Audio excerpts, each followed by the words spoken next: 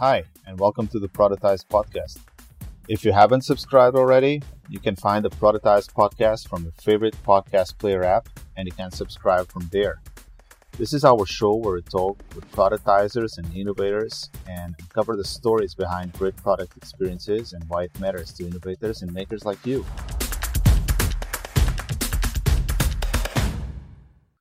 Welcome to the 19-second episode of the Productize Podcast. This is the podcast where innovators, geeks, creators, and entrepreneurs come to discuss impactful ideas. Our mission is to inspire people to impactful action. And my name is Andre Marquis. I'm your host. So hi, everyone. Today, I'm talking with Chris Milley. Chris is the managing partner at Software Pricing Partners, where he and his team have launched some of the software industry's most transformative monetization strategies. As a former software company founder and leader, Chris focuses on the impact effective licensing, packaging, and pricing strategies can make on the most essential software company metrics. That's revenue, profit, and valuation.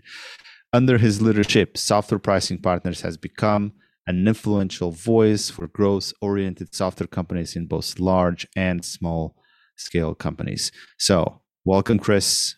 How are you today? I'm good. Thank you for having me. Sure. So how is this new year kicking in?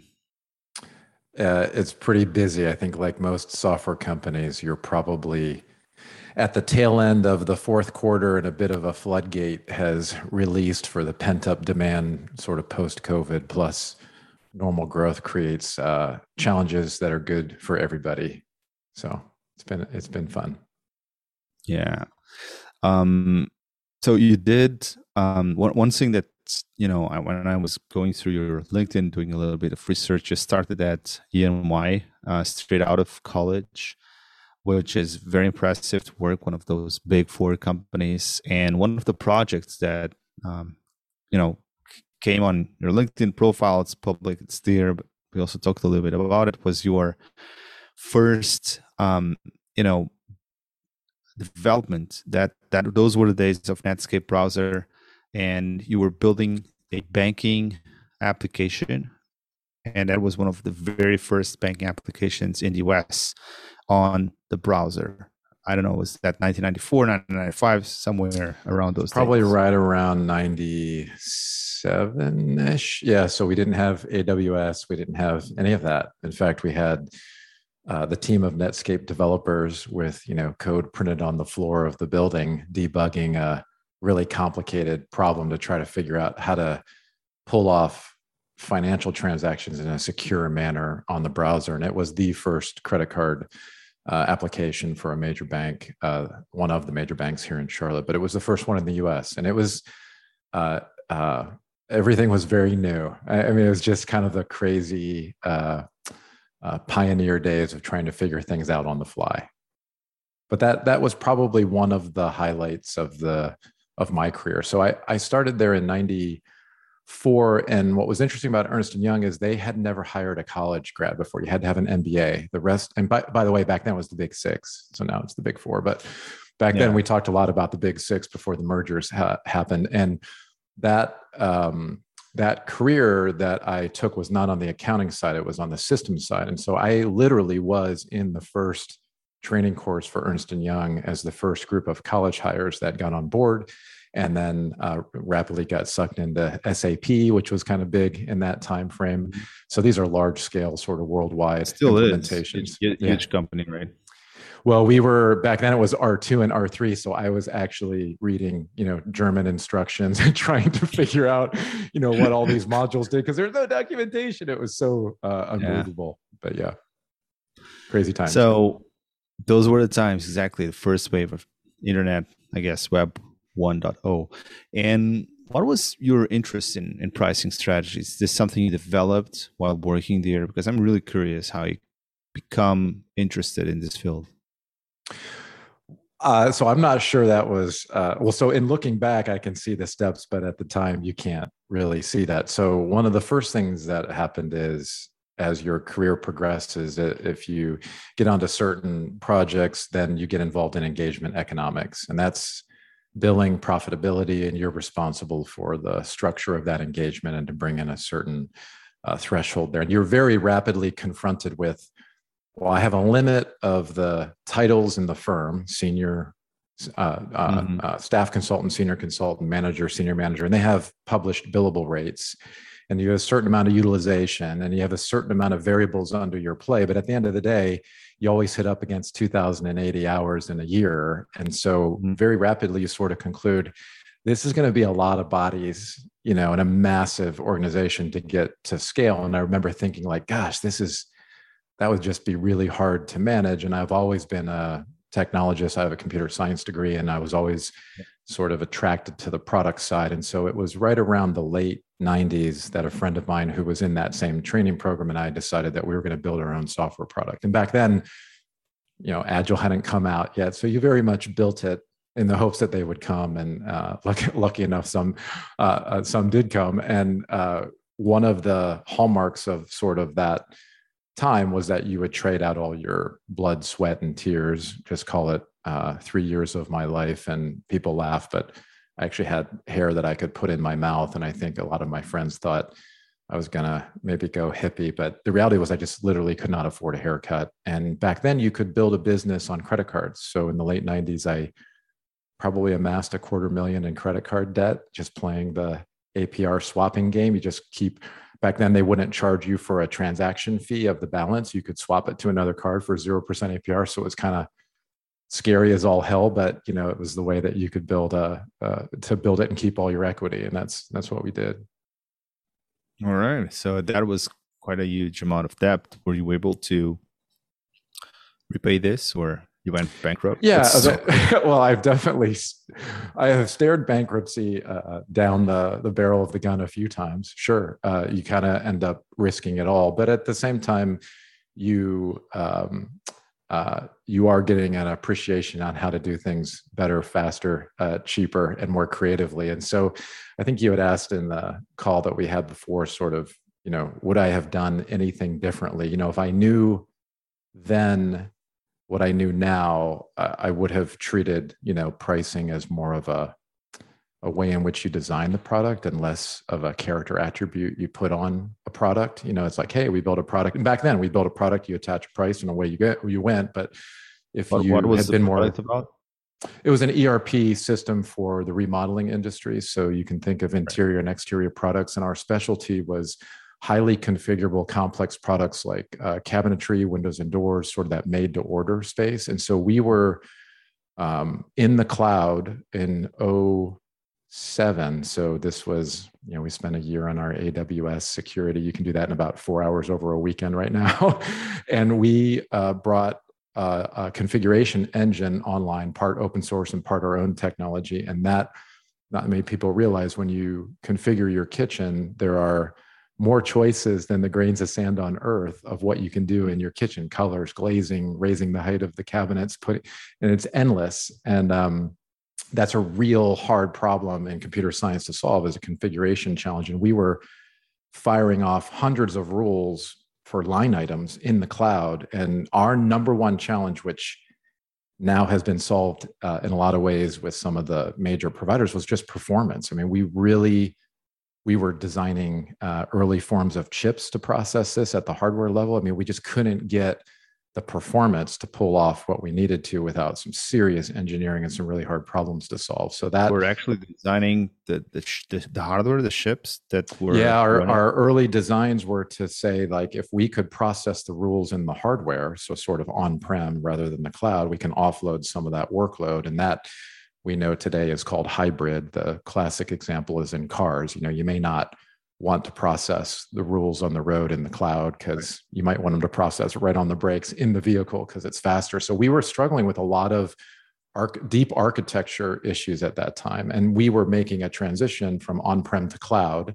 And we were the first one making that transition in our industry. And that it was just all brand new, Andre. It was just everything was a net new. It was a very exciting time, but everything was a net new challenge. And I often look at what we do with our software today in AWS, and I just think, gosh, like our guys crank out stuff that, in a fraction of the time that it was taking us. And a lot of the stuff that we were trying to solve has now been solved in the infrastructure and the scaling sort of portion of the solution. Absolutely. The infrastructure is out there now. So how did you get into pricing strategy, and how was this, career path that you eventually ended Well, I started, so we were moving to the cloud. So we knew this was a big business Right. model change. I think sometimes cloud gets confused with a deployment model change, but it actually is a business model change if you're changing the manner by which revenue is coming in. And we wanted help with that. So we reached out at the time. A lot of the people that do pricing now weren't even in the business, but back then it was PwC and some other ones. But everything was somebody coming in and telling me about how our software was like a car or like a plane or a train or an automobile, and it wasn't resonating and it wasn't making sense. And then I met the team at Software Pricing Partners, and I was kind of delighted to learn that they had invented software pricing in 82. They had this rich methodology. They really spoke our language. They understood that people don't inherently know what they're going to pay for software because it's intellectual property. It's not something that you can ask somebody. I can't ask you, Andre, what's the most that you're going to pay for, our AI engine, because you just don't know. So you need a lot more sophistication, and the things that we're up against were very complicated, and the team just sort of at Software Pricing Partners kind of chewed down that complexity very easily. And so then when I exited that in 2013, I was on a drive down to Charlotte, and I literally was interviewing for my next position. I wasn't going to start another company because I really don't think I had it in me to do another. After eating nut rolls for 3 weeks on end, I was like, I've had enough of that. And I was going to be taking on a position for a software company here in Charlotte.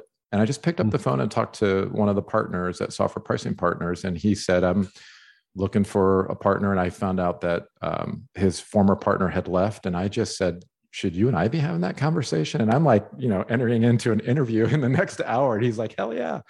And then one thing led to another. And that's kind of accidentally how I ended up here. But in looking at this career path, I looked at the other firms, and the thing that I really love the most is that Software Pricing Partners was all about B2B software. That's all it ever did. The number of projects that had been done over almost 4 decades was so rich that I knew I could learn a lot. And I wanted to come to the source of where all of that kind of originated, because that perspective that we're going to be talking about today was, it's a missing. I very much concluded after my work hiring Software Pricing Partners in 08 that this was just a missing business process, a missing function that we had in the organization. And it connects directly with product management. And in fact, we would argue that tomorrow's companies need a chief monetization officer. It's so horribly complicated on all aspects of marketing, sales, operations, et cetera, that you really need you need some additional horsepower there to triage those issues. And that leadership and that function sits right at the center of the revenue model. And if you sat in an investor conversation and somebody said, well, how much money did you spend on product? You're like, well, 8 million. How much money did you spend on designing your monetization approach? Most software companies would say 0. And that, if you think about that, what that might be like to tomorrow's investor, right? That would be like a super awkward, really? Like you didn't spend anything on designing your strategy of how you're going to make money and what your valuation ultimately is going to be. And of course, that comes with the sometimes sad story that you do see lots of great products whose monetization strategies are so poor, they don't make it. And so it really is a fundamental piece of the design process. And I love that story and hearing that story from the founders here, and that, they were telling that story in the 80s and 90s. And it's just got a long history. You may not realize this, but I grew up on the concurrent user model. So you would charge based on the number of people that would access the system at any one time. And that was a very common CAD and engineering sort of play back when that's all there was, were CAD and engineering software companies. And that strategy was invented by Software Pricing Partners. Right. And a lot of, if you think about subscription billing, they were doing that prior to Black Monday in preparation for the recession in Reagan on an on-prem basis. So if you wanted to survive that recession, you stopped billing $500,000 for your enterprise software up front, and you started billing on a subscription basis. And that's a component of SaaS, right? The payment term. So yeah, and it's got a lot of history to it. Absolutely. And is that what you enjoyed most about the work? What's the intellectual challenge here? It's the complexity.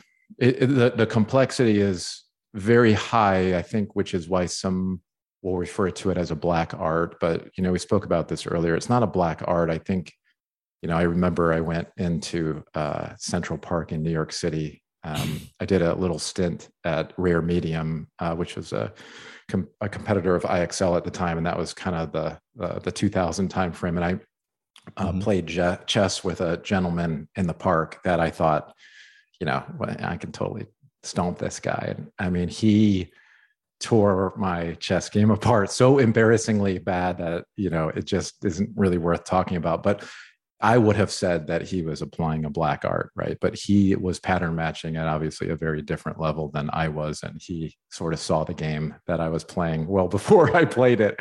And so he knew how to outmaneuver things. And I think that monetization is like that. It's an element of the design of the product, but it also has to play in the competitive set. It also has to play within the nuances of the customer base that you've attracted. And those create lots of complexities that don't lend themselves to easy solutions. You can't just survey a bunch of people and say, well, what would you pay for my software? Because a lot of people are going to not want to pay you very much for the software. I mean, my personal journey was we were selling software for $5,000, $8,000. A mega deal for us was like a $12,000 transaction. And we did those surveys, we did those studies, and everybody came back and said, well, if they paid me $5,000, sure, I'll pay you $5,500. Or if I paid $10,000, sure, I'll pay you $11,000. And if we had gone in that direction, we never would have discovered that ultimately we would be selling software for $500,000 and more.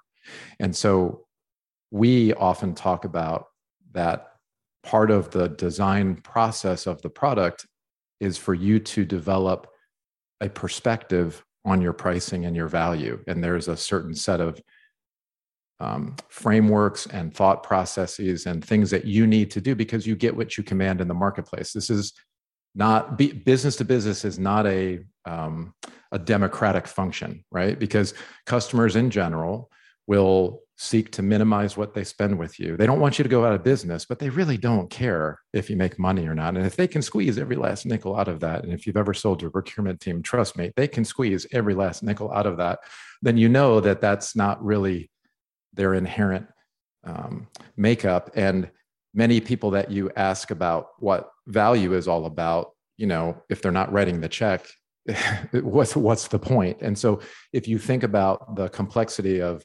groups in buying positions and who influences who and who has the ability to write the check and all of these variables, you can't really model that because there's too many variables. And so in the BI practice, we spoke about this earlier.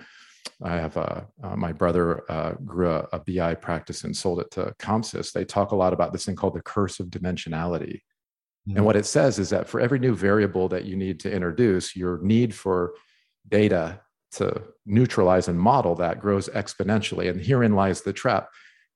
You don't get millions of transactions in B2B. Sometimes you only get a few thousand or a few hundred. And so the pattern matching has to come into how you weight what's happening externally to the company, what's happening internally, what's coming off the roadmap, and a whole bunch of that. And that is a mosaic that takes a lot of thought process to put together. It's really critical thinking, and you really have to make sure that you're being honest and double checking yourself, that you're not sort of polarized or picking out a little tidbit and overweighting things. And those processes that we've developed sort of activate that critical thinking aspect and engage our clients in doing that so that they develop that perspective, but most importantly, that they learn how to fish, that they, if I built everything for you and said, here's what you should do, in 6 months is out of date anyhow, because people also forget that the product that they're delivering in intellectual property is fundamentally different 6 months later. You might be delivering a huge amount of value in a few months.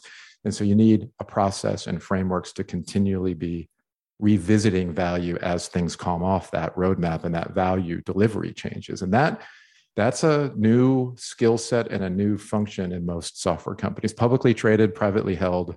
Many companies are, relatively new to that game. Yeah. One of the things that crossed my mind was, especially because you guys have been in the industry for almost 40 years, which is for software, that's essentially midlife for the entire industry, right? Or almost the entire industry's lifespan to date. And how lots of the foundational formats for pricing were set up in the 80s. If you think about how Microsoft developed the MS-DOS deal with IBM, right, with the licensing model of the operating system, and how that was kind of a novelty in the industry back then, which eventually ended up creating an entire industry. And now, of course, operating systems are not being sold anymore. They're kind of given away, because what you really want to sell is, the apps, the cloud, whatever it is. So the business model has also shifted a little bit.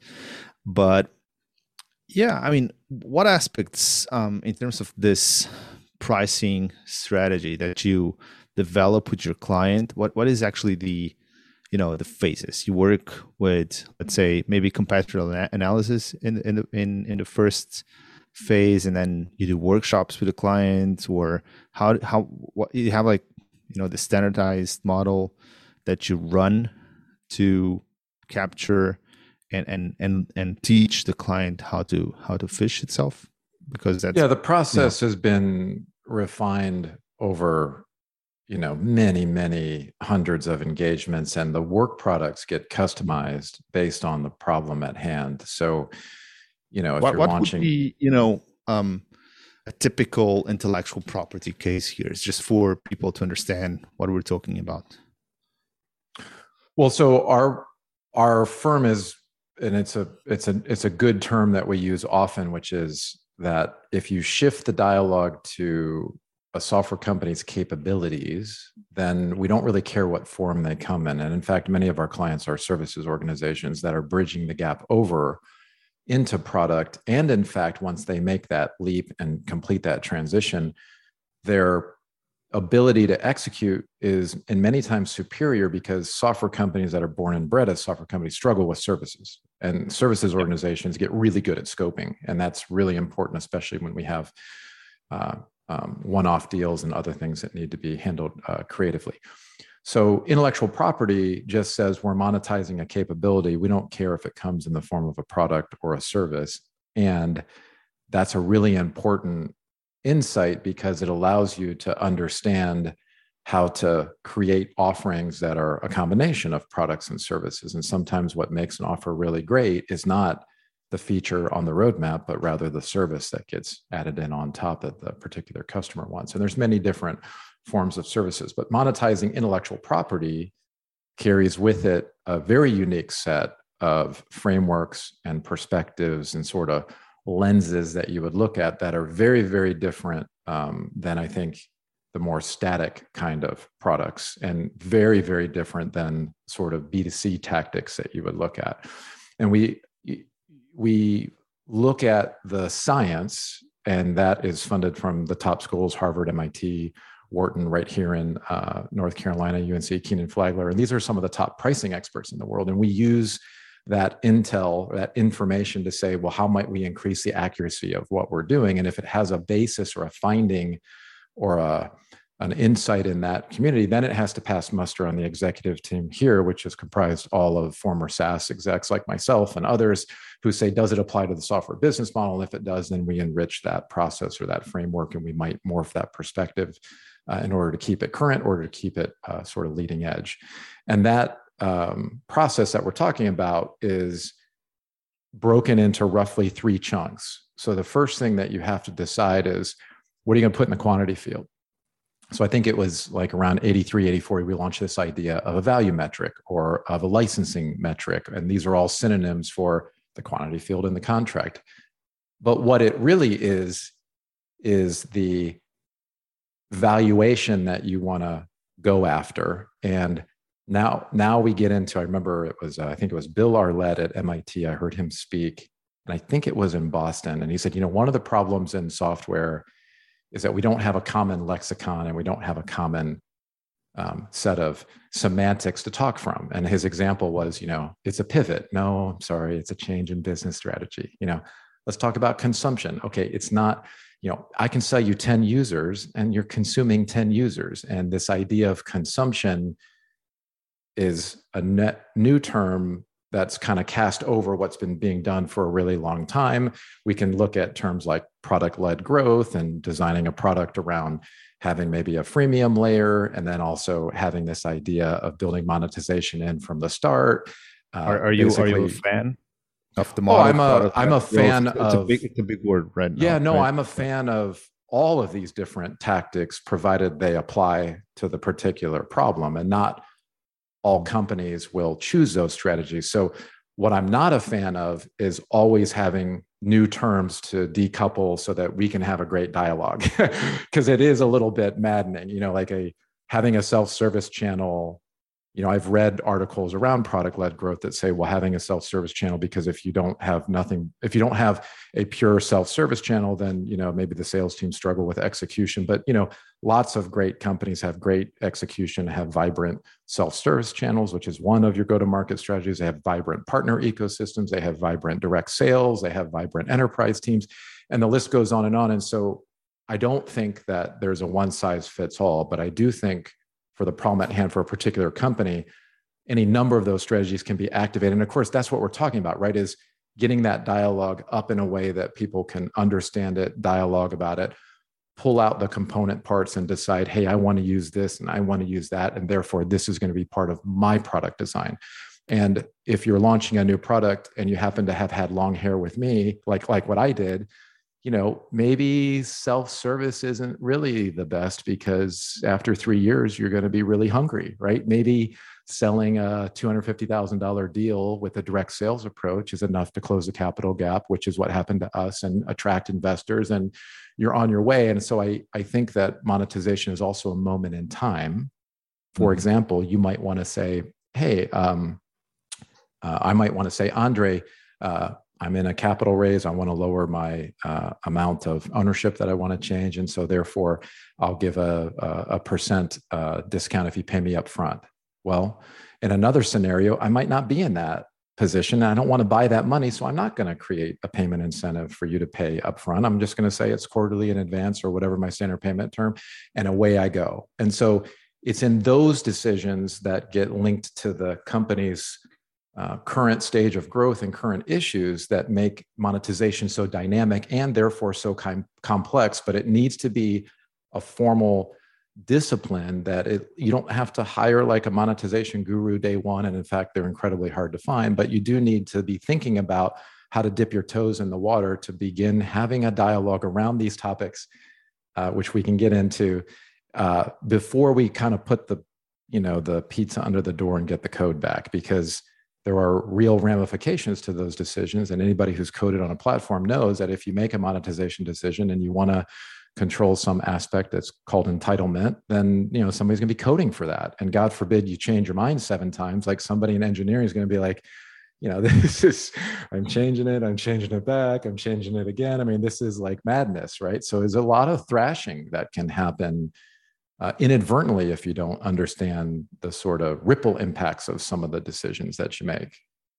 And so back to the conversation of consumption, consumption to me is on one end of the spectrum, the quantity is one. Andre, it's all you can eat. Go nuts on my software. Right. And by the way, it's $1 million. So you can do the math of who's going to buy and who's not going to buy. And by the way, everybody who buys, you're going to be giving away value, because they're going to be getting huge amounts of that for unlimited use. And everybody who doesn't buy can't afford it anyhow. So it is like relatively easy to sell. It's impossible to like expand, right? It's like really hard. On the opposite end of that, I could charge you for every single time you make an API call. And then, the buyer is going to be like, I don't know how many API calls. Like if you look at the AI space, a lot of people early on were saying, I'll charge you based on the number of times that you run my model. Well, okay, so I want to hook up your facial detection algorithm to 73,000 cameras that run for a mix of 24/7 and not always on 24/7. So how many model runs do I need, which is dependent on how many faces are detected and across all, like there's no way. So you could imagine that decision carries with it massive ramifications to your selling approach, versus the other decision carries a different set of issues. And so licensing carries with it all of those ripple impacts that have to be thought through. And if you think about licensing less in terms of the things that we have to call them licensing metric, value metric, unit of measure, whatever. It really is, well, what range of quantities do you want your sales team to be up against? 1 to 10, 1 to 1,000, 1 to 1,000,000, and how do you know that if the quantities get above a certain threshold, what questions people are going to start asking you, right? Like, Andre, I don't really know the answer to that question. I think I have to go talk to Brad. Can I call you back in a week? And you can just imagine sales, cycles going way out, right? Versus the other side of it. So tell me a little bit more about how to take some of those best practices, anything that you see working really well in software that you've been able to embed into how you are price working with the clients or some of your existing clients or prospective ones. Well, I think that if you can get, and so this is dependent on the buyer audience, which by the way is shifting, right? Because people are always signing up new customers. But, in general, if you can get an aspect of the usage of the platform, which by the way is sort of like master of the obvious. I mean, if you want to charge based on some aspect of use, you're probably going to be much more closely aligned with value, because that's kind of why you built the platform in the first place, because people have to use it to extract value. So consumption doesn't mean like go crazy. I think you can get kind of crazy. In fact, I would tell you people are kind of going consumption crazy. I mean, you can see it even in the B2C space. It's just at some point people are like, you know what, I don't need another one of those. And so if you can get a component of the usage of the platform into your pricing, then you can scale with that customer's growth. But what nobody ever wants to talk about for, let's say, pure play consumption is, well, what about COVID? I mean, if you charge me based on the number of transactions I did in the restaurant and it was purely consumption based, well, you took a bath if you were that software company during COVID, right? So It's always a double-edged sword. So you might say, well, this is great as customers grow. That's fantastic. But what happens in the next market crash? And so you may not want to make everything variable. You might want to have a fixed component. And so those are the decisions that you would make. And that's connected to kind of your risk profile. So I think as a best practice, those decisions aren't pushed down into the organization and delegated. Those are executive level decisions, right? You're talking about business model risk at that point. And so licensing and the decisions that go with how you're going to gear your revenue model is really like the backbone that sticks right down through the software company's fiber that allows them to, it's going to get into everything. It's going to get into the code base. It's going to get into how you forecast your revenues. It's going to get into the way in which that whole business model has been designed. And it's going to carry with it a blueprint of risk, which is why you should never copy your competitor, because when you copy your competitor, you don't realize that you're copying their blueprint of nuances and specificities of each business. So what's your definition of pricing strategy? If you were kind of giving a dictionary style definition, how would you? Well, so I would first, we're stuck back on those 5 P's of marketing. P for price, right? I would take out the P and put an M in there for monetization, which is a term that Software Pricing Partners talked about and invented many, many years ago. And it collectively talks about the 3 disciplines of licensing, which we just got into, packaging, how you put your offers together, and then pricing, how you attach those price points onto those offers to come up with your monetization model, your monetization approach. And so to me, it is part strategic, which is the design, if you will. It's also part the process of how you're going to keep it current. And then it's also deep in mechanics. I mean, how am I going to handle a customer who comes in on a consumption basis and it happens to be sold in a contract and it's in month 3 and they want more? Like, there's tons of mechanics that go in making that strategy a reality. And so if you're the guy that has a firm that says, well, let me give you all the strategy and here's your PowerPoint slide, I think you do a real disservice, because the customer who's buying the strategy has to figure out how to implement all that stuff. And that's where it all falls down, right? So gluing that together is really important. And then, and I think this is the single most important thing that everybody misses, what's your philosophy? So we would tell you that those who are transparent, especially now after the crisis we've been through, that day and age of me saying, well, Andre, that's a nice shirt. So if you buy it today, I can give you a great discount, sort of that Oracle invented late 90s kind of thing. I would tell you that's dead and gone. Now, it's like COBOL. There's still COBOL out there. There's just not a lot of people writing it. You know what I mean? And I can say that because I wrote COBOL early on. So it's not going to go away because it's in the way in which we were organized and kind of onboarded, right? But over time, what you'll find is that if you talk about your philosophy in the terms of what we would put forward as market fairness, which means, Andre, if two people come in and spend the same amount of money with us, they earn the same discount. You know, we don't believe in giving away discounts. They're earned, and they're earned through volume, because in software company speak, you want more. You want them to be at scale. You want them to come in for their full use case. You want them to get to value very quickly. So them coming all in is good for you, and it's good for them because they'll get the value that much faster. And so designing a strategy around making that happen is really super important for the growth and the health of the company, but also for the client or the customer's return.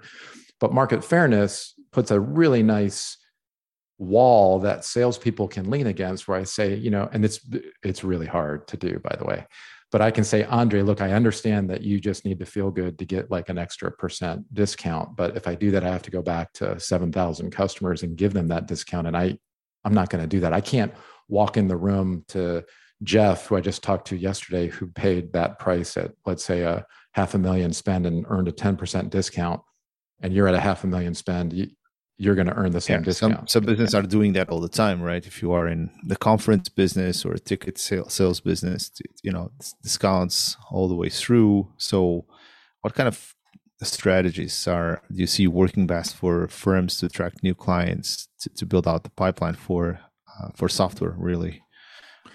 Is it not discount driven? Is it? No, it's everything should. Well, I'm not saying discounts are bad. I'm saying everything should be structured, programmed, if you will, so it could be measured and monitored.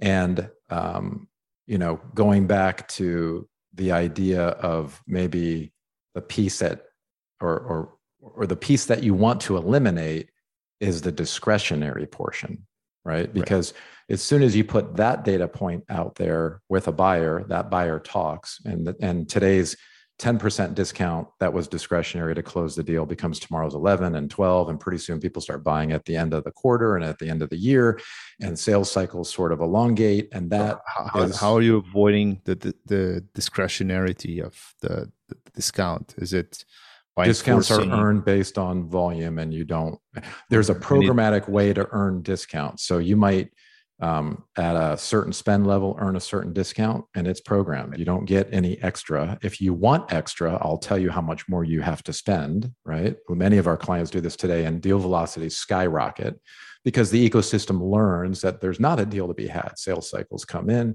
the thing becomes programmed, and that flywheel starts cranking very quickly.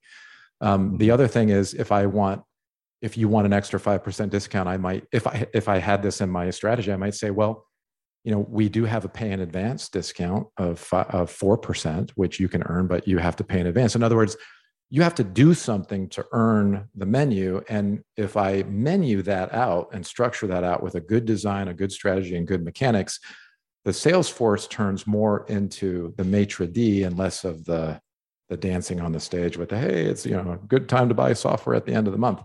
And so when you kind of get that programmed, another wonderful thing happens. And that wonderful thing that happens is everything that's programmed can be measured and monitored. And in fact, our software does that, measures, monitors, and optimizes pricing. But you can't do any of that if there's a discretionary component, because if there's a discretionary component, there's always a story as to why that had to happen. And there's no structure or ability to ascertain if that was what truly moved the deal or not, because the salesperson says, so how do you see, so that's, I guess, hard-coded programmatic rules, but how do you see things like machine learning getting into software pricing strategy and price setting for B2B, for intellectual properties? Is it going to change the landscape? Is it already changing the landscape? I don't think so, because machine learning. So some of our clients do not just machine learning, but they train the models. Models have to be trained, and models that are trained need a lot of data, like a lot of data. And so the first problem you have is getting that data. These are privately held companies or publicly held software companies or PE backed, and they're not going to like let you into their billing system unless you're really locked in on all kinds of contract terms.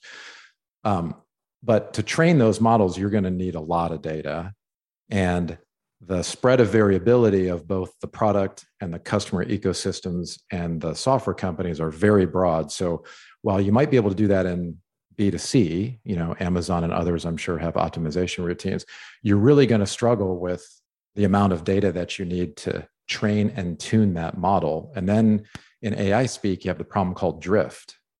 And drift says, if I'm doing facial detection for a camera, like next year there's a new camera with new fidelity, and the AI model is not going to be as accurate as the model that was trained on last year's camera. Well, think about how fast software companies change.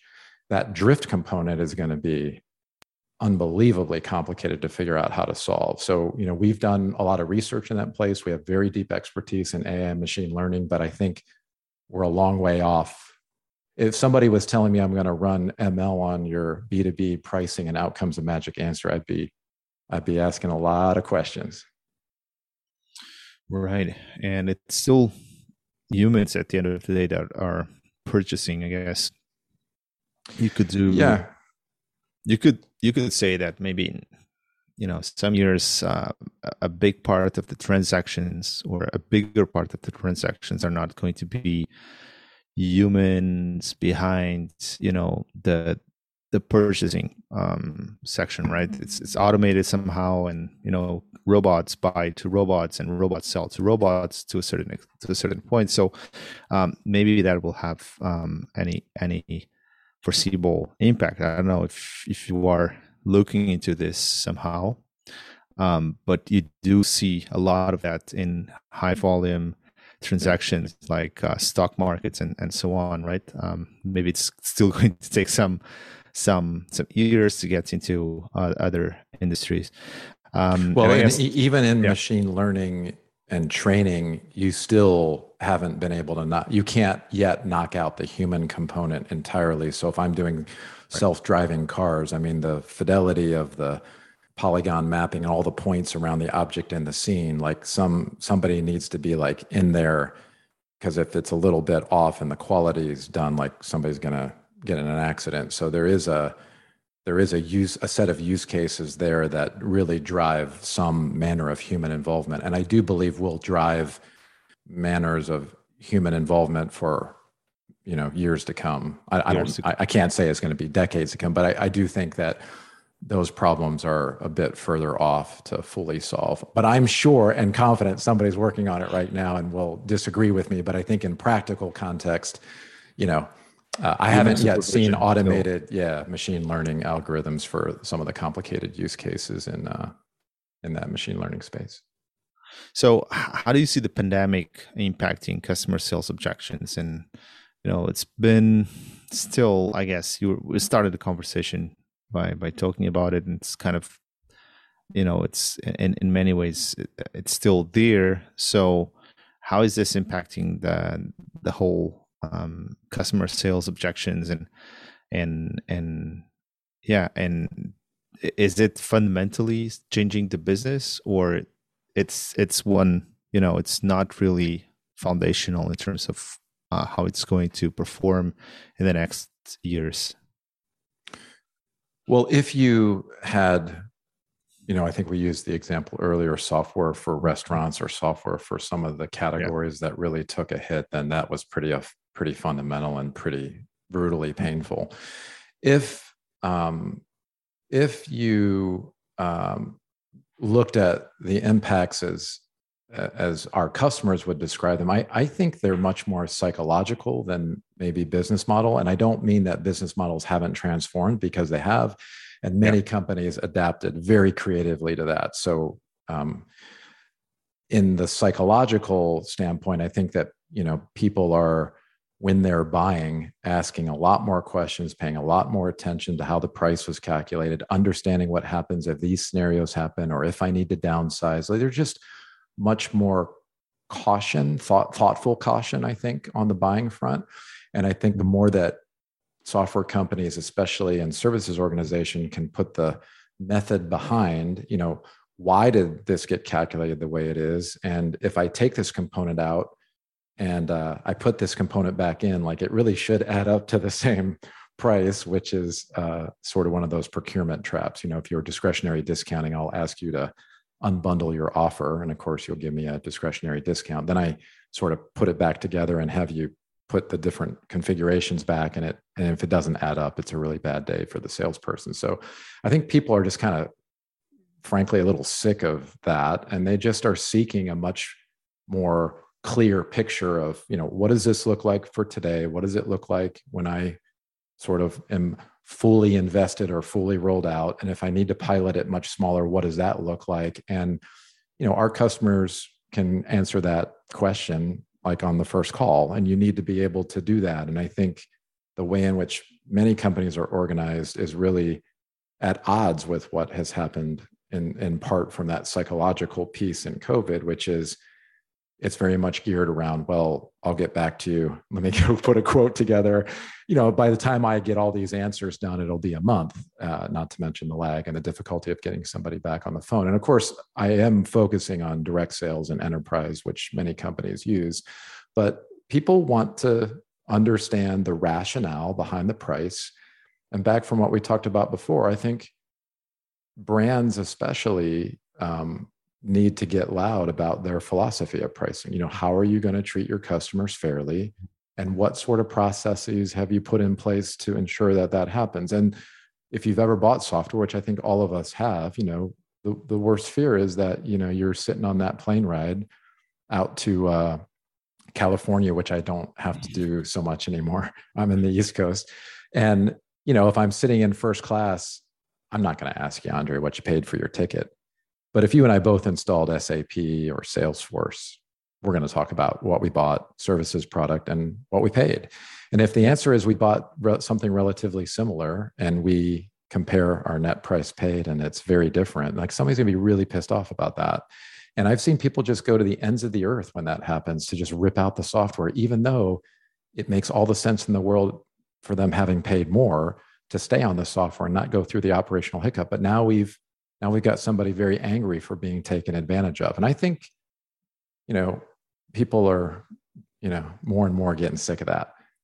And you can see it. So how do you minimize risk at every stage of this pricing process? And I think there's this story that I believe you can reference on someone, a client of yours who was, looking at their competitors and wanted to lower the price significantly, by a significant margin. Yeah. Can you go through that story?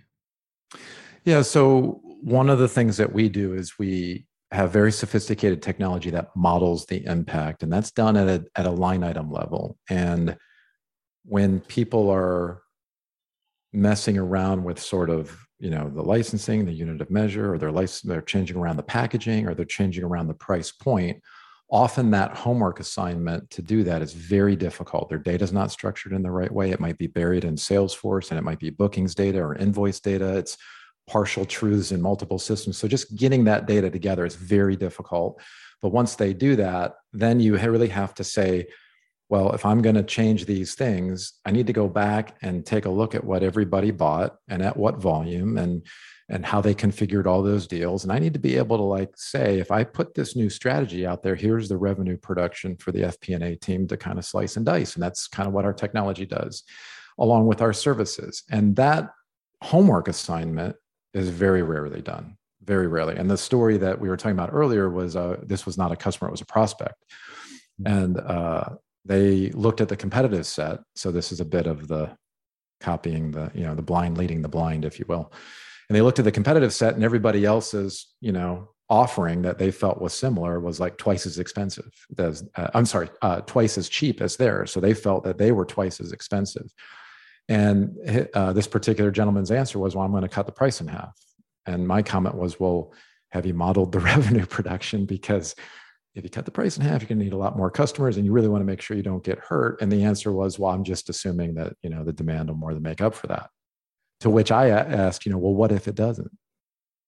And then the question you want to ask yourself is, what happens to that person's career when they make an assumption like that, and you do a rollout and you cut the price in half and you just tanked a few million in revenues? Well, it's just going to be a really bad day and not so great of a career choice. And I think that the homework assignment is often not being done because it is so complicated. I mean, there's really thorny problems to solve to understand, well, this customer, is a 3-month contract, this one. And God forbid you are modeling or trying to come at figuring out a consumption component, because people don't consume a term contract, right? They just consume sometimes outside of that term contract. And you really have to be creative and accurate for how you model usage data and invoice transaction data, because they're very different. And the other thing that always kind of blows my mind is, people love aggregating, right? We love dashboards and KPIs, but what happens when you aggregate? You lose all context. And I remember this was actually a company up in Boston, and they had just closed. It was 3 days after they rolled out our recommendations. They closed the largest deal in the company's history.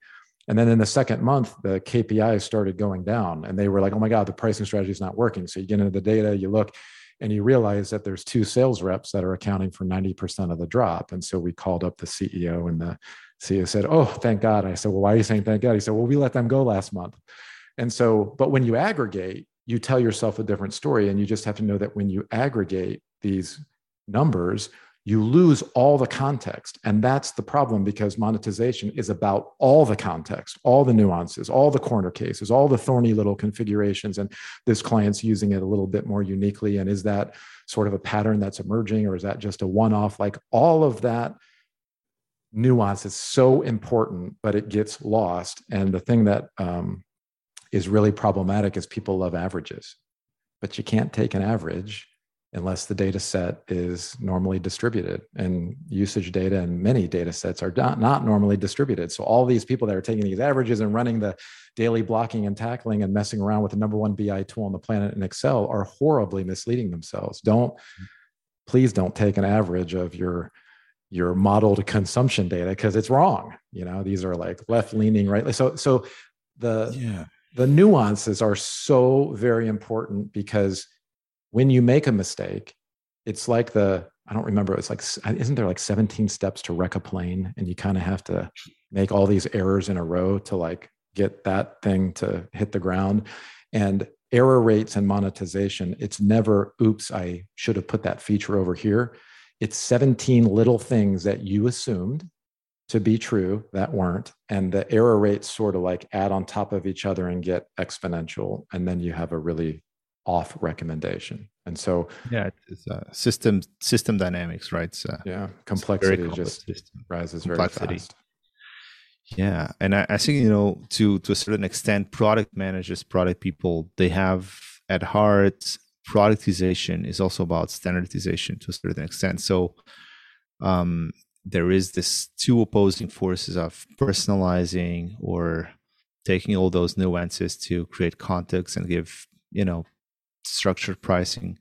And on the other hand, you have this philosophy of making pricing and bundling and packaging and kind of grouping, so you don't have too much management overhead. So how do you balance these 2 sides of the equation? On one hand, you don't want to lose too much time or invest too much in having hyper personalization. And on the other hand, you also need to have all that context that you're speaking about to provide the right price for the right value for the right customer. If I'm making myself No, clear. I mean, those 2 things really are at odds. So I think that most companies will maybe listen to this, and you'll sort of stand at a fork road. And on one fork of the road, you would say that I want to, and by the way, on this fork, you'll choose a whole different methodology and a whole different set of tools to support this, but I want to get the most out of every sales transaction, right? And I don't really care that Andre is going to talk to Chris and Chris is going to be upset that he got ripped off with less of a discretionary discount than Andre got. And you'll gear a lot of stuff around that idea because what you're trying to do, and that's more B2C like, is I'm trying to maximize that point in time on that transaction. Now, our philosophy is the other fork of the road. Monetization is a portfolio play. You're trying to tune and optimize the portfolio of customers. And monetization's job, which is in direct conflict of product's goal, which is becoming more complicated, is to keep things simple. And I think the number one thing that the product team can do is pay attention to the intersection of pricing and selling.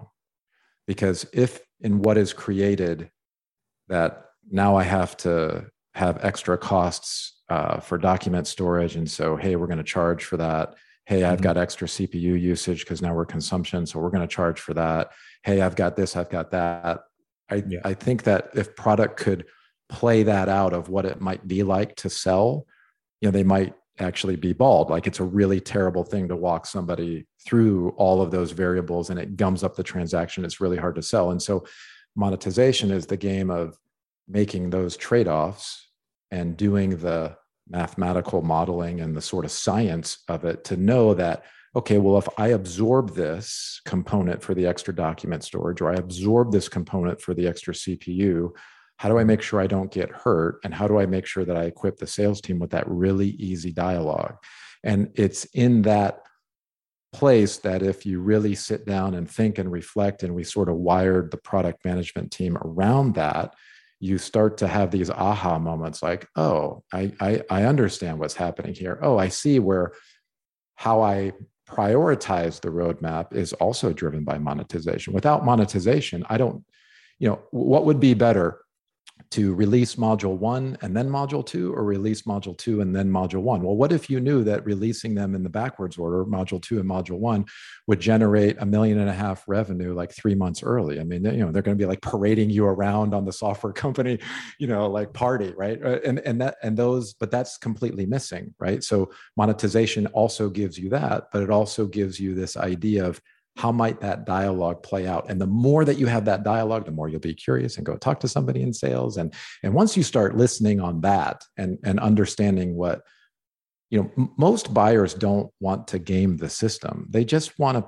get what they need, which is usually a subset of what you're offering, right? They just want to get what they need, and they don't want to pay for what they don't need. And then of course they don't want to be taken advantage of. And as complexity grows, if you don't have monetization, eventually that dialogue is really maddening. And you can see that in big software companies. I remember it was actually just a few years ago, you can see this concept of, like, we call it hyper gearing.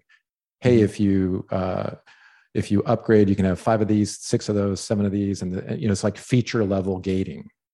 I mean, if you're a buyer, good luck. It's tough. So one of the things you said is, like, you talk about the chief monetization officer. Shouldn't the chief product officer, the CPO, or be that chief monetization officer? It can be in some organizations, but here's the problem. The problem is that the chief monetization officer is part product, right? But it's also chief marketing officer, because monetization isn't about features. It's about the value that is being communicated along those capabilities. It's also part operations, because you need a completely different set of license entitlement systems, billing, and other things. So you really do need to have some ability to have deep understandings in that. It's also part CEO, because of the implications of risk that we talked about earlier. And often what happens is the organization doesn't have a clear owner to pricing. And so what happens is it kind of gets lopped on top. And if you're a CPO in today and they're like, hey, by the way, Andre, you're also going to get pricing, like, you don't have the bandwidth for that. So you're not going to get into all those other areas. And so in a sense, at certain companies, not all, a chief monetization officer makes a lot of sense, because you're offloading that sort of mental bandwidth and creating a hub that sits right at the center of the revenue model, so that everything becomes central to designing that business model and its implications and its risk and all of the things that we talked about today. So In some organizations, they absolutely have pricing under a chief product officer. Sometimes it's under marketing. It should never be under sales, ever, ever, ever, ever, ever, ever. But yeah, I mean, I think the important concept is that companies get their feet wet and start to learn these frameworks and processes so that it is part of the dialogue. And that may not need to be that you hire somebody full time, but in many organizations, you're going to hire somebody full time. And where I would focus that on is in our discipline, licensing, packaging, pricing. I wouldn't be hiring somebody that's an expert in licensing because you don't launch products every day. I wouldn't be hiring somebody that is an expert in pricing because there's tools and a lot of science behind modeling and optimizing that. But in packaging, that sits you right in the center. That role is very dynamic. I need to talk to all those folks in sales, ops, marketing. I need to glue all that together.